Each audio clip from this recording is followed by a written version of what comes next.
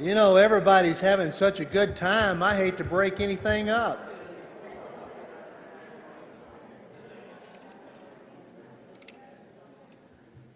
We're really glad to see all of you tonight, and our students and folks from the community here.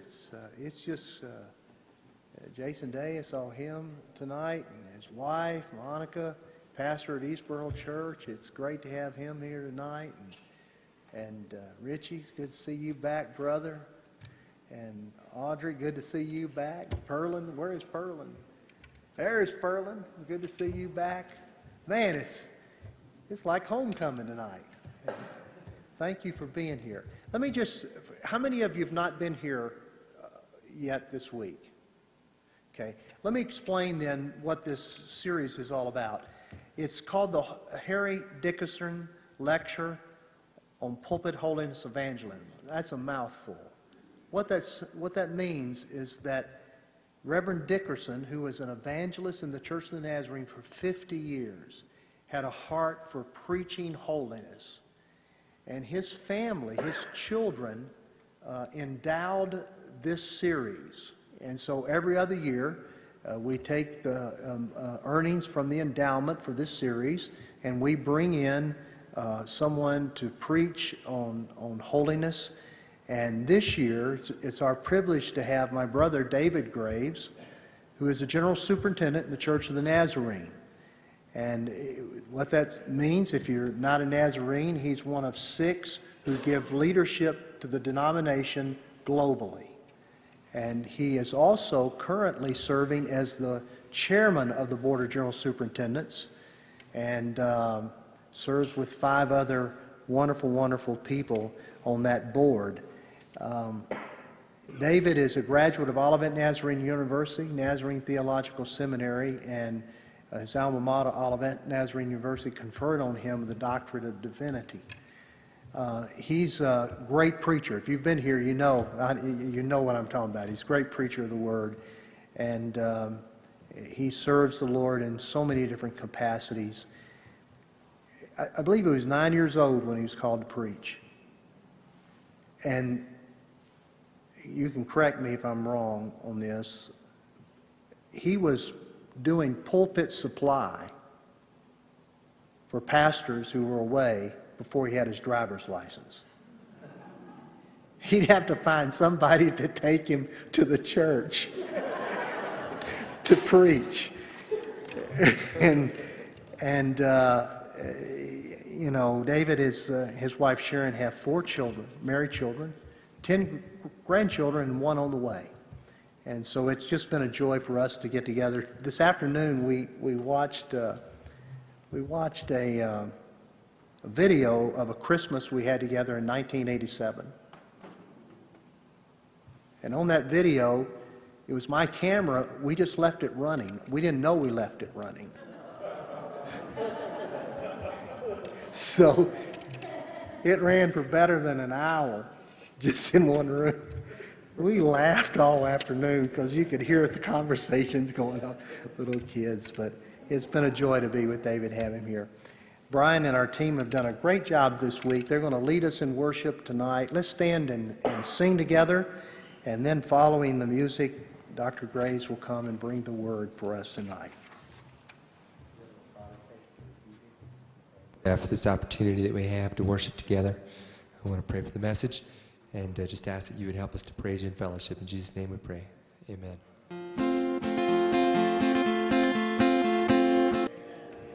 All right, and you guys maybe see.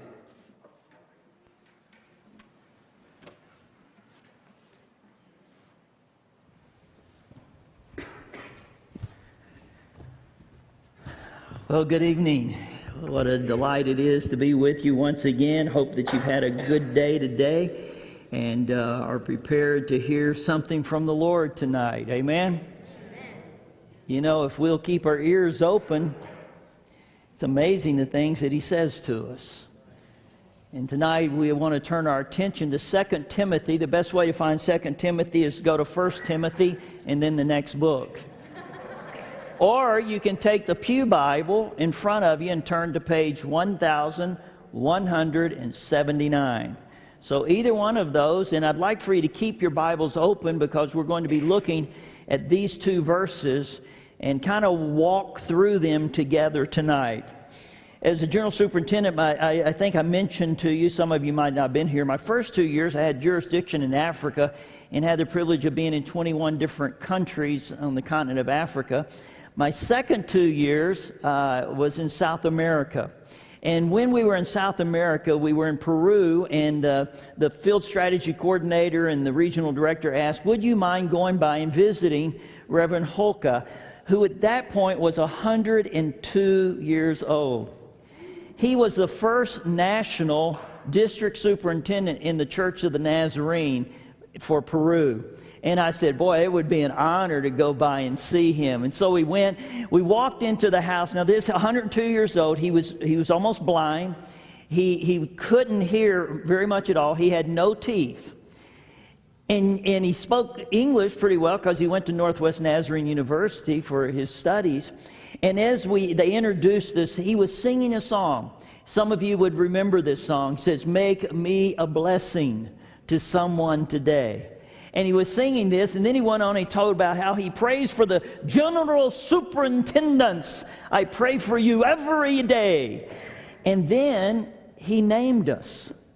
And I thought, well, he must be doing it then if he knows who we are. And he says, I just want to be a blessing to someone. I thought about that, 102 years of age, still desiring to be a blessing to someone else. I think there's something natural. The thought of being useful speaks to something deep within the heart of every person. I mean, we don't want to just spend our time on planet Earth, live our lives, boom, we'd go and never make a difference in anybody's life. Most of us want to make a difference in somebody's life, to be a blessing to someone. And that's the thought that John Wesley had when he prayed repeatedly, they say in his last years, he prayed this prayer, Lord, let me not live to be useless. It's a desire that we all have. Even in his later years, Lord, let me not live to be useless. So I think to serve God is a basic instinct in all of our hearts and lives. And the Apostle Paul picks up on that, and he gives us 3 simple truths from 2 Timothy. Do I have that up there? If not, let's read it together. You have your Bibles. If not, it's page 1179 in the Pew Bible in front of you. He says, in a large house, there are articles not only of gold and silver, but also of wood and clay. Some are for noble purposes and some for ignoble.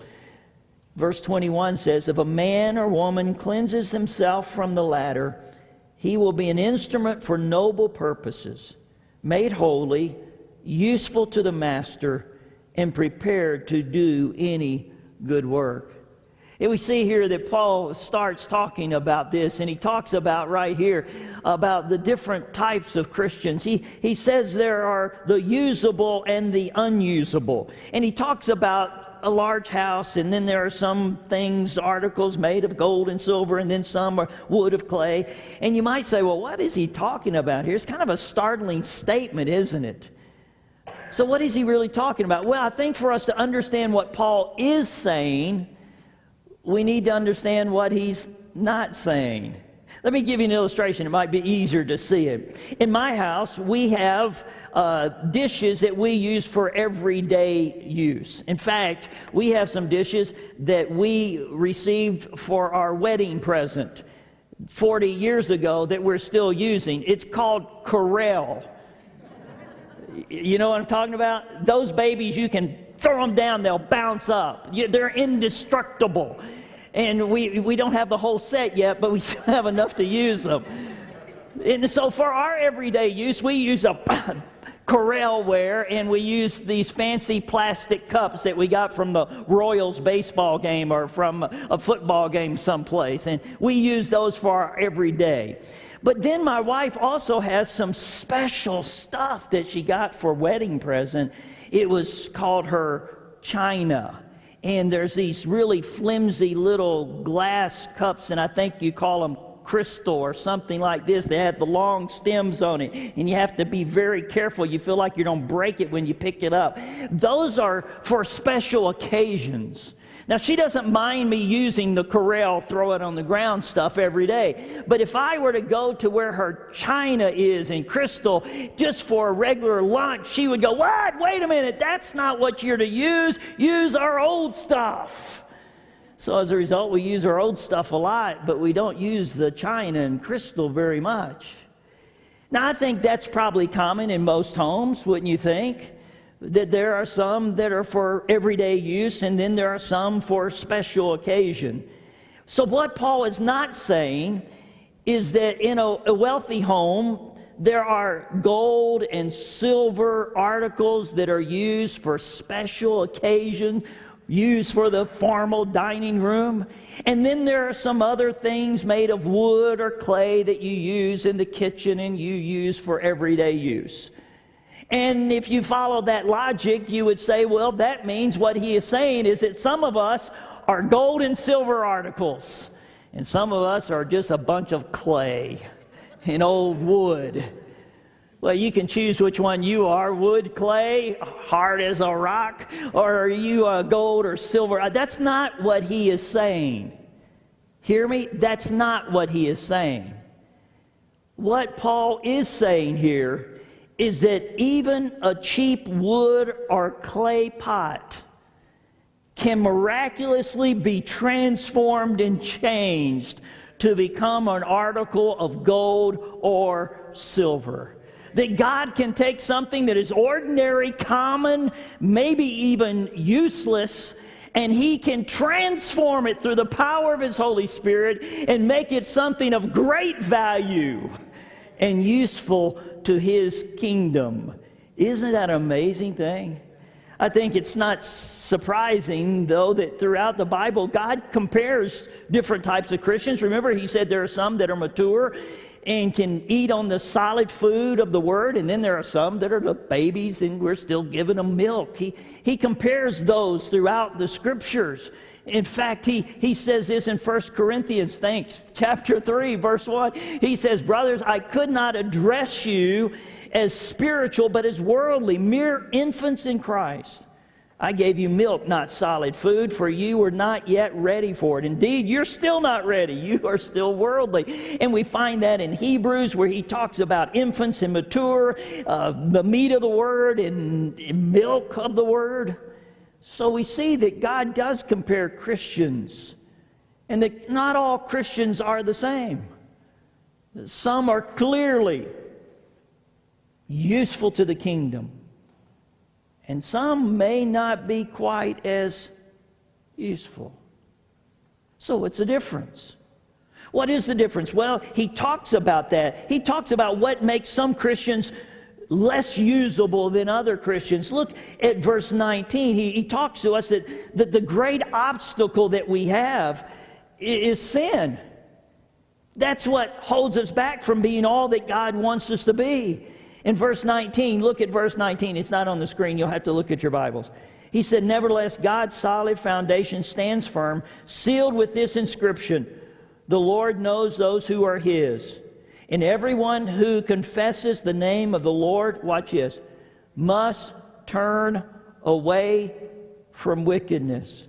Verse 22, "Flee the evil desires of youth. Pursue righteousness, faith, love, and peace, along with those who call on the Lord out of a pure heart."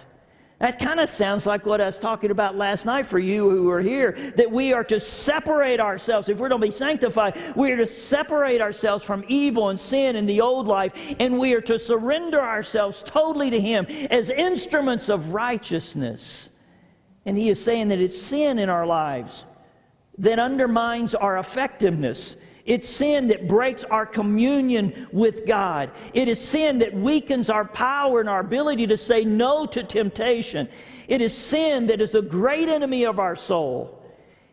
It is what keeps us from being useful in God's kingdom.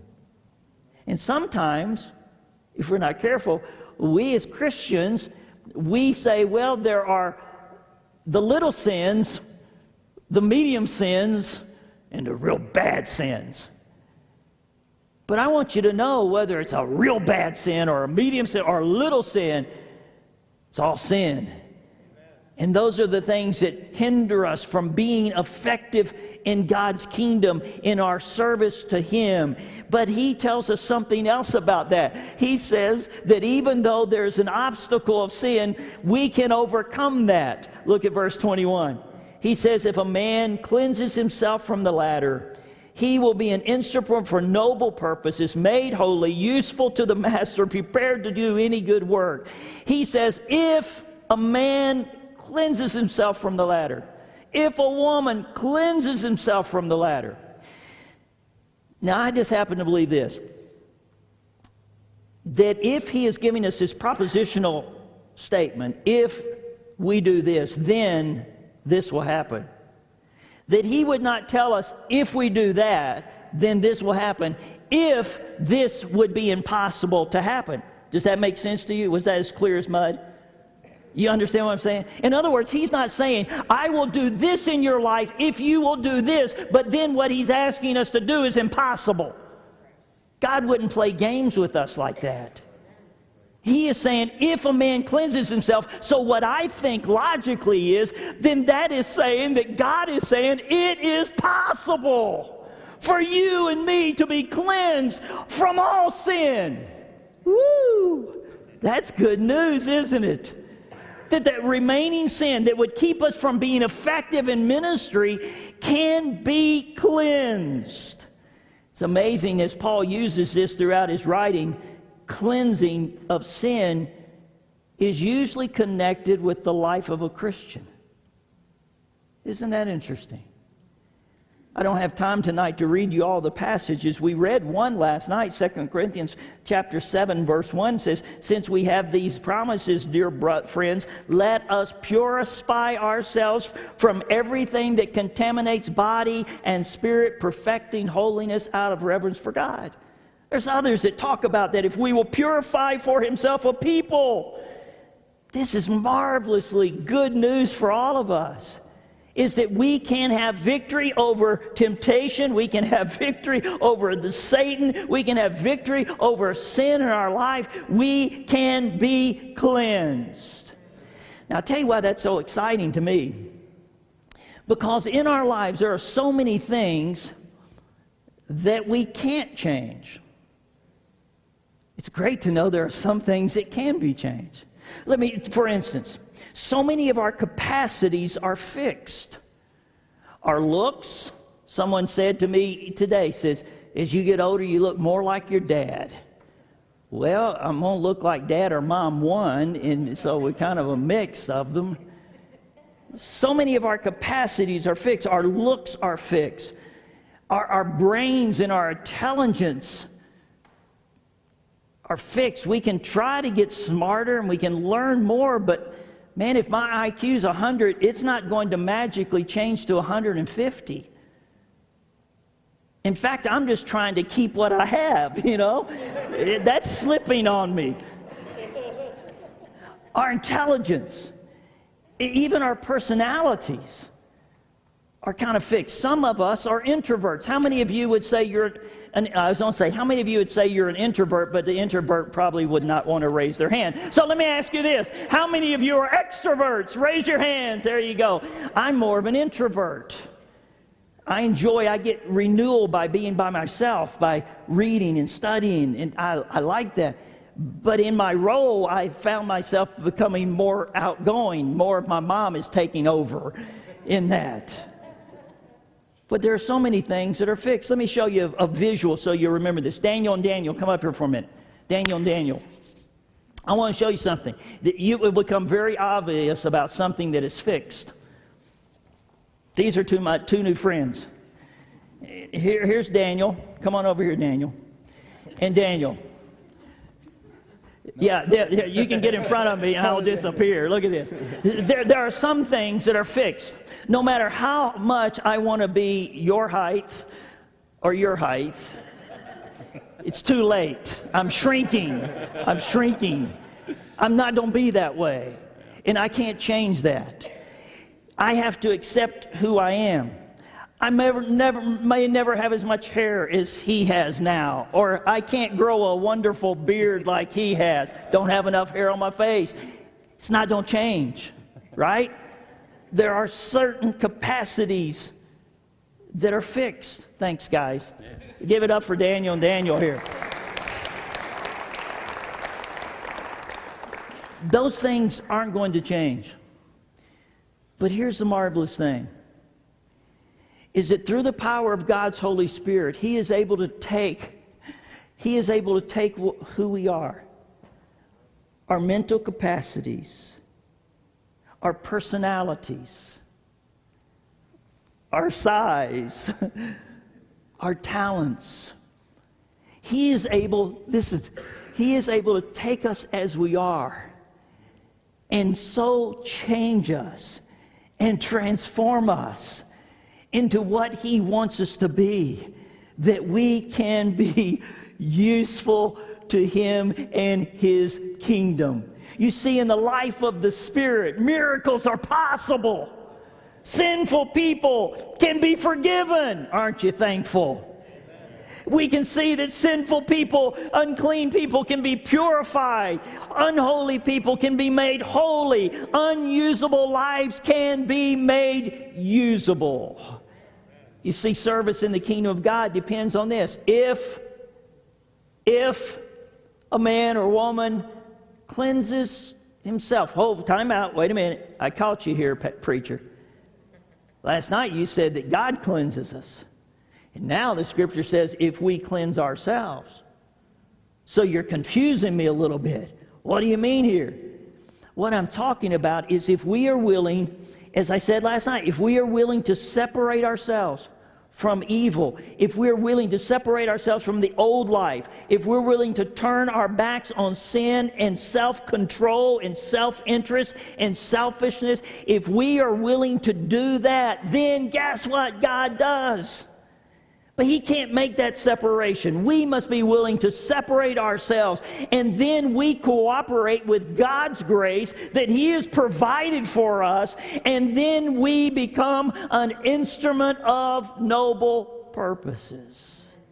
See, it begins with our decision, but then it moves on to what God wants us to do. And look what He says here. We will then become an instrument for noble purposes. Stop right there for a moment. We want to be useful, don't we? We want to be usable in His kingdom. And we see that He can take us as we were, maybe just wood or clay, and He can transform us into something that He wants us to be. So how does that happen? Well, 3 things. We are first made holy. We are set apart for God's service. As in the Old Testament, as they did with all the utensils in the temple, what were they dedicated for use in the temple? We now are set apart ourselves to be useful to Him. We consecrate ourselves. We dedicate ourselves to Him. Remember what I said last night? I think this is on the screen. Let me see if I can find it. Yeah. Remember what I said last night? What I give, He takes. And what He takes, He cleanses, and what He cleanses, He fills, and what He fills, guess what He does? He uses. So if we come to that place where we are saying, Lord, I'm willing to give myself to You, consecrate myself to You, surrender myself to You, and I know that if I do that, that You'll take it and You'll purify it and cleanse it and transform me from what I was into what You want me to be, so that I will be useful to the Master. That's the second phrase. Instrument for noble purposes, made holy, useful to the Master. The King James translates this phrase, fit for the Master's use. I haven't decided which one I like better. Useful to the Master, fit for the Master's use. But I do know this, it's only when we are sanctified where we are fully serviceable or useful to God. As I was thinking about this, I thought about something that they do in Great Britain. Whenever there's a transition in and the monarchy, the king, the queen, they have what they call in Great Britain an office known as royal patents. So what happens when there's a new king or queen, we haven't had a new queen forever, but when there is, that every product, every different company wants to get the official stamp of approval from the queen. And so they'll bring their ketchup in there, and they'll bring their steak sauce in there, and they'll bring all these different products, and then they'll test it out. And if the queen says, oh, I like Heinz better, then guess what? They put a stamp on there, and it's of royal arms, and it's fit for the queen's use by appointment made for Her Majesty. Isn't that a pretty cool thing? Well, I have something even better for you. When we cleanse ourselves, the Holy Spirit comes and He puts a stamp on us. And you know what it says? Useful for the master. Fit for the master's use. He'll come and say, wow, look at him. Boom, he's got my stamp of approval. He's fit for the master's use. He's fit for my service. And He puts that stamp of His approval on us so that we are useful for Him and for His kingdom. That's great, isn't it? What I could not do for myself, He does for us so that He can use us. When we were just nothing but wood or clay, He takes us and transforms us so that we become useful to the master. I hope I didn't mess up the camera here. I don't know if they can see it over here. But look, there's a third thing. Let me go back. My clicker's up here. Should have brought it with me. Look what he says. Prepared to do any good work. You know, there are gifts that God gives us, that He equips us for specific tasks. Do you believe that God created you with a plan in mind? That He has gifted you and equipped you to do a ministry that no one else could do. That's pretty amazing to me, isn't it? Because so many times I view myself and I see myself for what I am, and I think of, well, man, he's a better speaker. He's got a deep bass voice, and he's a very imposing figure, and he's very intelligent and smart, and he has da-da-da-da-da-da-da-da. Surely God couldn't use me. But God's gifted and equipped each one of us. He's been working on you since you were born. In fact, the psalmist says, even while you were in your mother's womb, He knew the plans He had for you. Wow. And now, watch this. He's not going to only shape you and form you, but He wants to prepare you to do the works that He has created you to do. There's a couple of scriptures. Just listen to these. Hebrews 13:20. If you want to write them down, you can and look at them later. Hebrews chapter 13, verse 20 says, now may the God of peace, who through the blood of the eternal covenant brought back from the dead our Lord Jesus, that great shepherd of the sheep. Now watch this, verse 21. Equip you with everything good for doing His will. And may He work in us what is pleasing to Him through Jesus Christ, to whom be glory forever and ever. Amen. Even 2 Timothy chapter 3, where it talks about all Scripture is God-breathed, useful for teaching, rebuking, correcting, and training in righteousness, so that the people of God may be thoroughly equipped for every good work. It's not about our natural abilities or natural gifting. It's about God taking who we are and then equipping us to do the work that He is preparing us to do. That's you, and that's me. It's kind of funny that God would call me to preach.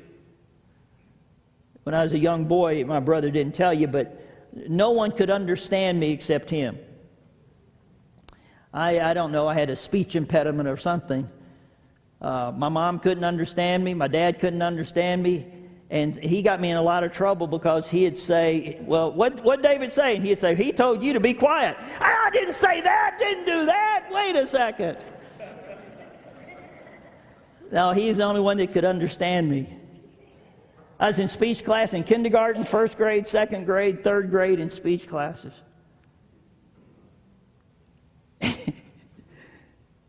In the joke of all jokes, God called me to preach. I mean, I can't even pronounce these names in the Bible. I can't, so I skip over some of them. Or I did find this really neat program that pronounces it for you, and I would listen to it over and over and over and over and over again and try to write it out the way I was hearing it, and then I'd get up to read it and I'd mess it all up.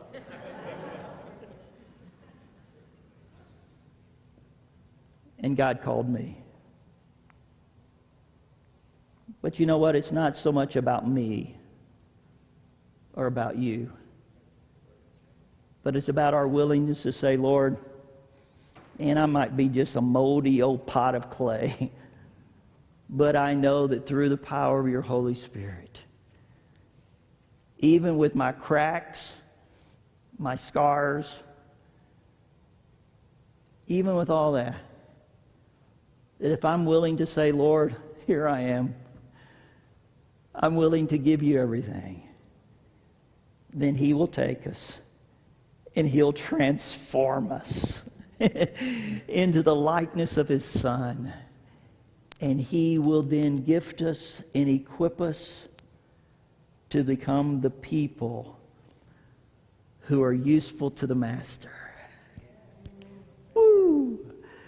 Prepared to do the good works that God wants us to do. Aren't you thankful for that? Amen. If you've never given him everything, it's a good time to do it. If you've never experienced his touch upon you and that transforming of his grace, it's a good time to do it. Because God wants to do some incredible things in and through your life if we'll just surrender everything to him. Amen. Let's stand together. Brian, if you could come. Let's just sing Spirit of the Living God again. As we sing that, or we could do that righteousness song, Take My Life. Why don't we do that one? Or we could do Spirit of the Living God. We could do that one too. You know, we don't have to do anything, do we? Just take my life, it's easier. That's easier? Okay, let's do that one then. And tonight, this is what I want us to do. Whether you need to... Let's wait just a minute. That's a little loud. Oh, maybe it's not loud out here. It's just loud out here. I don't know how God may be speaking to you tonight. Whether you need to come and pray about some issues. Maybe you just need to view yourself in a different light. That you've just let the devil beat you up too much, put you down too much. And it's time that you just kind of stand up and say, hey, wait a minute, devil. You know who you're talking to? I'm a child of God. You know who you're talking to? I'm one who is totally surrendered to him.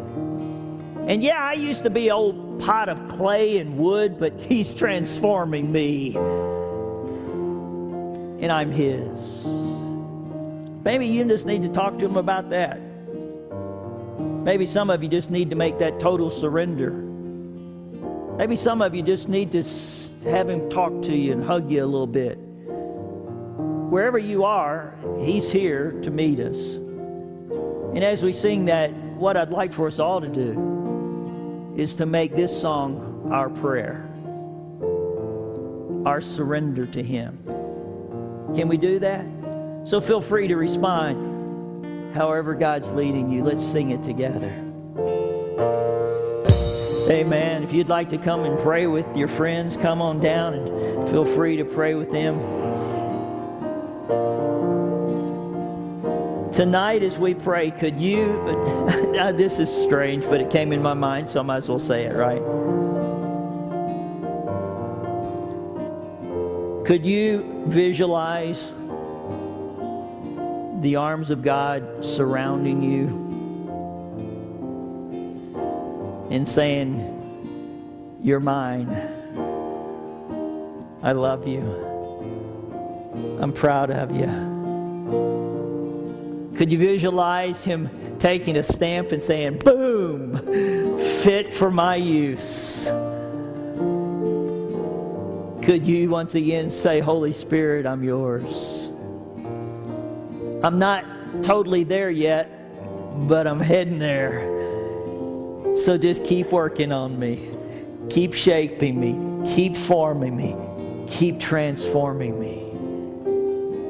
And allow the Spirit to speak and minister to your hearts as we pray. Let's pray together. Father, thank you for your word. Thank you for the word that brings us hope and courage and strength and faith and possibilities. Lord, I'm so thankful that you are a God who is patient, a God who is loving, a God who is gracious, a God who is forgiving, a God who forgives and cleanses and purifies, and a God who doesn't leave us the way we were, but you are a God who is working and molding and making and shaping and transforming us every day more and more in the image of your Son, Jesus. So, Lord, we're surrendered to you tonight. We are yours. We pray that you would just take us in your arms of love and grace, and that you would continue to work in our hearts and work in our lives, work in our minds, work in our will, Lord. You continue to cleanse us and purify us, dear Father. May we, Father, feel the stamp of your approval, saying you're fit for the Master's use. And Lord, may we understand and believe with all of our hearts that you've created us and you are recreating us to be useful for your kingdom. And so, Lord, we thank you and we rejoice in this. And now, Lord, as we go from this place back to our classes or back to our homes, Lord, may we go in the knowledge that you are going with us and that you are continuing to work in our lives for your honor and your glory. And for all this, Father, we thank you and praise you, for we ask this in Jesus' precious name. Amen and amen. God bless you. We'll see you tomorrow night. God bless you.